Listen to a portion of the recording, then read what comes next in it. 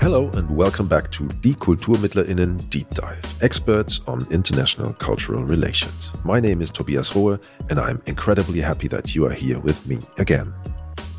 In this episode, we will be looking at decolonial perspectives in climate policy and climate debates. More specifically, I will be talking with my guests about how decolonial climate perspectives can be analyzed scientifically. And we will do this through the example of the Brazilian legal Amazon region. My guests today have published a study on the very topic, supported by the Institut für Auslandsbeziehungen. It is entitled Analyzing Decolonial Climate Perspectives, the Case of the Brazilian Legal Amazon Region, and it was written by Marina Caetano and Pedro Afonso Ivo Franco. Marina Caetano is an experienced international cooperation professional involved in projects especially within the environmental and climate agenda. And Pedro Afonso Ivo Franco is a Brazilian percussionist and consultant working across the cultural, creative and development sectors. Mrs. Caetano, Mr. Franco, it's a pleasure to have you here with me. Thank you, Tobias. It's a pleasure being here, Tobias. Now, colonial legacies and unequal power relations between countries continue to shape international cooperation, and they do so in climate policy as well. While actors in the climate debate seem to be aware of the colonial entanglements and their effects, the question remains, what is specifically being done about them? And with respect to the Brazilian legal Amazon region, how are actors from the region involved in climate policies? In your study, Mrs. Caetano, Mr. Franco, you have addressed these questions. Now, what is the goal of your research projects? What are you hoping to achieve with it? Well, we have 5 different goals divided in 3 blocks. The first block of goals, it's the general goal in which we are analyzing the climate international relations and climate policies towards the Brazilian Amazon through a decolonial perspective. And then we have 2 other more specific objectives that are related to the German international cooperation towards the region, also through a decolonial perspective, through a decolonial lenses.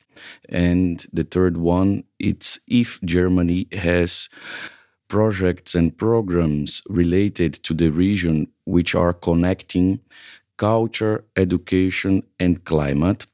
And the fourth and the fifth ones are recommendations related to creating formats of debate within the German cultural and education foreign policy that are embedding climate perspectives. How can we create these projects and programs connecting climate, culture, and education through a decolonial and a bottom-up perspective? How do we conceive programs and projects and perhaps even policies that acknowledge the importance of doing things from the bottom up and with a more decolonial perspective? And would you like to achieve that these kinds of programs are being put into action? Yes, this is obviously our main wish. We have the role of raising the issue and trying to influence as much as we can the real politics. So the German cooperation, the institutions, the stakeholders and organizations that are part of the cooperation. We know that that's not easy. It's a long process, but this is our ultimate goal. But obviously throughout the process, we also want to influence readers in general and other institutions to become a bit more aware of this connection between climate, culture, and education, and also aware of the colonial perspective that it's in great need. You state in your study that the decolonial perspective needs to be central to the global response to climate change. How are decolonial perspectives and global climate policies connected? So it is important to go a little back in the past and making an historical analysis of what it means colonial in terms of resource exploitation. So if you think about the countries, especially the countries in the global south that have been exploited through colonizations and through the colonization legacies, most of the countries in the global north, they developed themselves on top of resource exploitation for the industrial revolution, so for the consumption-driven economies that we have nowadays. So of course, there's a big link. And if you think about historically, the historical emitters of CO2 or the historical emitters nowadays, they are located in the global north. So, for example, Brazil is nowadays the fifth largest emitter in the world, but it doesn't compare historically to other countries in the global north that have much a larger history as an emitter. So nowadays, when it comes to think about global climate governance in terms of negotiations and so on, of course, there are some clashes between those two mindsets of what needs to be rapidly changed and the differentiated responsibilities between those actors that need to have the change and need to have the climate action done. So there are different points of view. There are discussions on transitioning. And for example, I would like to bring one specific example on that. When it comes, for example, to energy transition, or when it comes to transitioning, for example, public transportation, most countries believe, okay, we have to change to electric cars, for example. But where does the minerals that will supply the batteries for these electric cars come? So we are talking about critical minerals in Latin America. So we are talking of continuously exploiting resources in a region in order to achieve a few of the things that need to be done for global climate action. So this is one example of things that need to be put in perspective in order to have a fair and just transition. So let's talk about your methodology. How did you approach the research with this connection in mind? What criteria did you set to collect and analyze the data?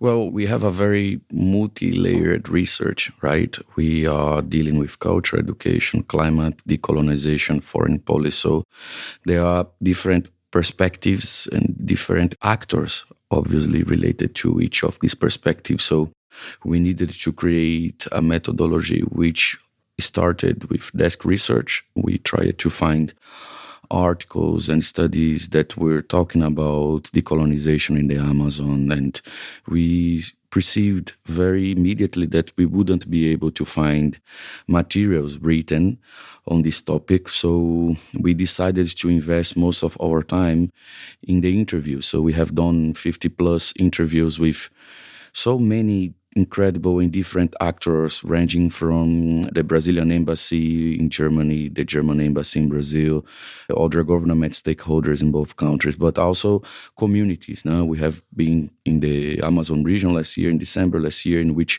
we have done 2 roundtables, one in Belém do Pará, another one in Manaus.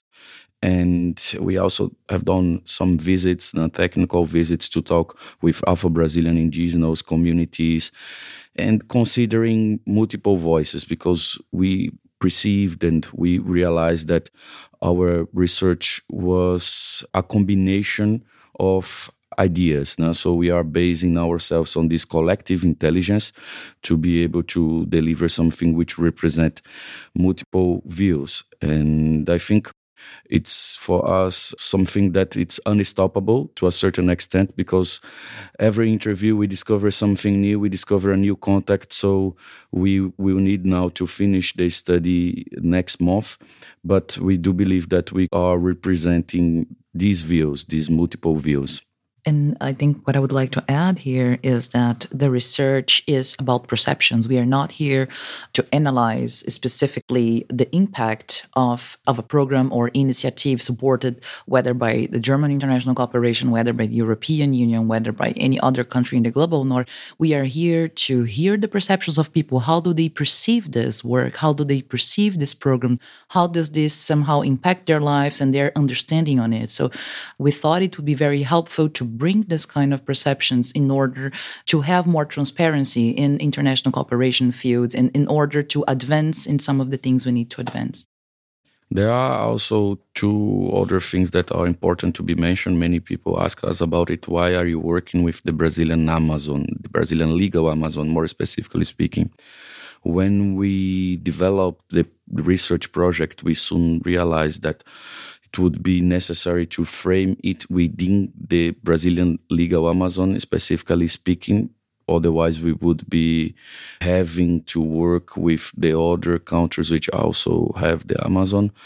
And we also needed to focus on a certain amount of institutions from Germany which are active in the cooperation to have a bit more of focus in the research. And just to end it up this part, I think why the Amazonian climate is because the main emissions from Brazil come from deforestation, differently from other countries that, for example, usually are energy emissions or industry-related emissions. In Brazil, most of the emissions come from land use. So that's why halting deforestation in the Amazon, finding ways of developing the region in a more sustainable way, it is very important to halt and to reduce Brazilians' emission. And of course, it connects to climate change as a whole. Now, having talked about your critique of colonial entanglements in climate policies earlier on, what would a decolonized approach in climate diplomacy look like? First, we need to ask ourselves, is it possible to have such a thing in place? Facing so many power imbalances in this world, our research is a seed for thought and a seed for provocation. Sometimes we take for granted that Western and the so-called developed countries, they are there to support us in the global South, in the so-called underdeveloped or in development countries. But we are dealing with something that requires a deep structural change. And this structural change needs to start with changing our mindsets. So we are doing research which has a lot to do with foreigners raising. We want to make people aware of these power imbalances. We want to put a bit in the spotlight the power relationships that countries sometimes exert over another. And in the case of Brazil and Germany, it's interesting to mention that Brazil was a former colony of Portugal. And for this reason, many Brazilians and Germans think that there is not a relationship, a colonial relationship between those countries, these two countries. But we are also talking about mental colonization, economic colonization, all these perspectives that are existing in this imbalanced relationship. So these are things we are provoking to see what this can unleash in practice. So you said that you want to plant a seed of thought, but do you think there is a way to ensure that decolonized approaches in climate policies can be institutionalized? I think civil societies worldwide, they are putting pressure on these topics. And we do believe, we do hope that countries are going to be put on the wall to talk about it and to admit certain things, to create reparation schemes. We have seen that in the COP. And with this awareness, with this changing mentality, we have this expectation that more and more things will be in place. It's a very idealistic, but I think we need to be also idealistic in this conversation. Otherwise, we will be watching things the way they are, and they are not leading us to a good direction. And as well, if you think about in the early past, right, like the past 30 years in the research, we also established a few milestones. So in 1992, we had the differentiated responsibilities. And then in Paris Agreement, we had a bottom-up approach stated in the agreement. We had much more conversations on climate justice, on environmental racism. So you see things are moving, and those discussions, they are in debate, they are being much more considered. And when you look at the work of the international cooperation as a whole, those questions are also stated. It doesn't mean they're changing fastly, but it means that the debate is there and people are more aware of it. And what does that mean for international cultural relations? How can they support climate foreign policy? I think culture plays a crucial role in this discussion because we tend to see things through different silos. The silo of culture, the silo of education, the silo of climate. And I do believe it's very necessary to think more holistically and transversally.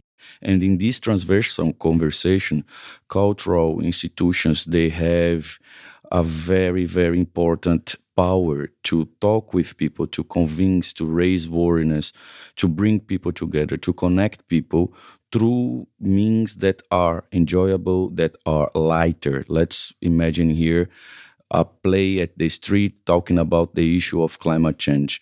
It's very likely that a citizen commuting will stop, will see, and will get informed through this play or through this act at the street, much more than stopping at home and reading an article, an academic article, etc. So I think culture has a power to deliver the message, to conceive a message, to influence people, and to bring people together.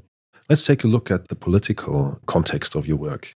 You started your study in a time of political change in Brazil and in Germany. The study started in August 2022, while Jair Bolsonaro was still Brazilian president, and it was delivered after Luiz Inácio Lula da Silva was elected. Did this impact your approach? So it did not directly impact our approach, but it definitely brought more reflections. And while we were writing in January, for example, the Chancellor Olaf Scholz went to Brazil and we're talking about international cooperation, advancing in a few topics with Brazil and brought ideas to the table. So we were like, okay, we cannot add anything because there is a time frame that we need to follow for this research. But it definitely brought us the attention on how things rapidly change when there's political will. So, for example, the Amazon Fund, it was frozen for 3 years, which is a very important mechanism of the international cooperation supported mainly by Norway and Germany, was back into action in just a few days. Not a few days, but maybe in a few weeks. Other countries are coming to support the fund. So it is very impressive how political will might really change. It doesn't necessarily mean that in Brazil things will change fast into climate action, but it definitely means more open dialogue for international cooperation, and especially within Germany, which is a historical partner of Brazil in environmental projects and climate projects. And I think it is a very good timing for reflecting on what worked, what didn't work in this partnership, and what could both countries improve and learn from the past. Talking about this relationship, how can Germany strengthen its partnership with Brazil when it comes to environmental and climate issues in this potentially new phase? Yeah, that is. I think they already started jumping. Lula started running as president in the beginning of January. By the end of January, Chancellor Scholz were there with a big delegation. And every month there is a new German political delegation or business delegation coming to Brazil. So there's a lot of interest in exchanging and learning from each other what are the next steps of this cooperation. So this is the first thing, and it's already being done. It's the dialogue. There is a role for Germany, but there is also a role for Brazil, which is position themselves. What do we want in terms of cooperation? So what is important for our priorities? And I think one thing that is very necessary in terms of legacy of international cooperation is connecting it to the public policies Brazil needs. So, for example, deforestation. So it comes in innovation. So things that the German international cooperation could support, but in terms of leaving a legacy, not leaving, as we said, that skeletons, not leaving a legacy of a 2-year project that when the international cooperation is out, this project finishes because there's no sustainability to it. So I think thinking on the long term is very important in understanding what the priorities of the country connects with the priorities of Germany. I think this would be my guess. Mm-hmm. So that's politics and economics. And what about researchers? How can they, in general, help reduce power imbalances in international cooperation? I think the first thing is that we have to consider there is power imbalance in researching worldwide, in which you have much more articles coming from the global north. For example, in climate, most of the research being done is performed by the global north. So, of course, it has an impact as well in the global climate policies because it's basically with the perspective, not only, but it comes mainly with perspectives from the global north. So it's very important to consider global south researchers in the conversations, in the debates, in Congress and conferences, but specifically bringing reflections, proposition reflections into the research and trying always to connect with real life, because we know that sometimes in academic research, you are working on something in a very specific topic, and then by the end of the day, it ends up in a drawer after being reviewed, and it's only for a very small audience. So I think the role of the researchers is to bring light to what they are doing, try to adapt the language to reach a broader audience. Connecting it even more to the region we are focusing, that's the Brazilian Amazon. we perceived during the research that researchers and people doing academic work from the region are also somehow undervalued internationally, but also within Brazil. We usually have researchers and consultants and the so-called experts coming from Rio, coming from São Paulo and Brasilia, and these are the ones usually talking about the Amazon. And there are many good people in the region that are wishing to represent themselves, that are wishing to have a say in this whole conversation about climate policy, about climate relations, about culture, about education. So one of the things we are recommending and advocating is that Germany can focus even more programs towards the region, directly to the region, so that both sides cooperating with each other will have a better understanding of each other. And we are pretty sure that this could be very beneficial for both sides. This were Marina Caetano and Pedro Afonso Ivo Franco on their scientific analysis of decolonial perspectives on climate policy in the Brazilian legal Amazon region. Thank you very much for this enlightening conversation. Thank you for having us here. Thank you, Tobias. I hope that you enjoyed this deep dive episode of Die KulturmittlerInnen, and I would be delighted if you tuned in next time when I will be talking to more experts on international cultural relations. If you liked this episode, don't hesitate to share it with your friends. To make sure that you don't miss out on future episodes, subscribe to Die KulturmittlerInnen right away. You can do that wherever you listen to the shows of your choice, whether it's on Apple Podcasts, Spotify, Google Podcasts, Deezer, or Amazon Music.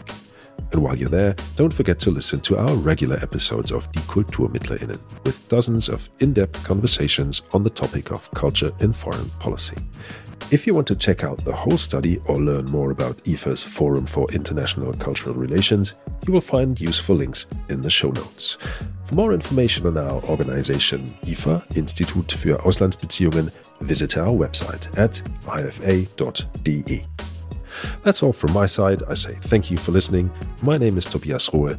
See you next time.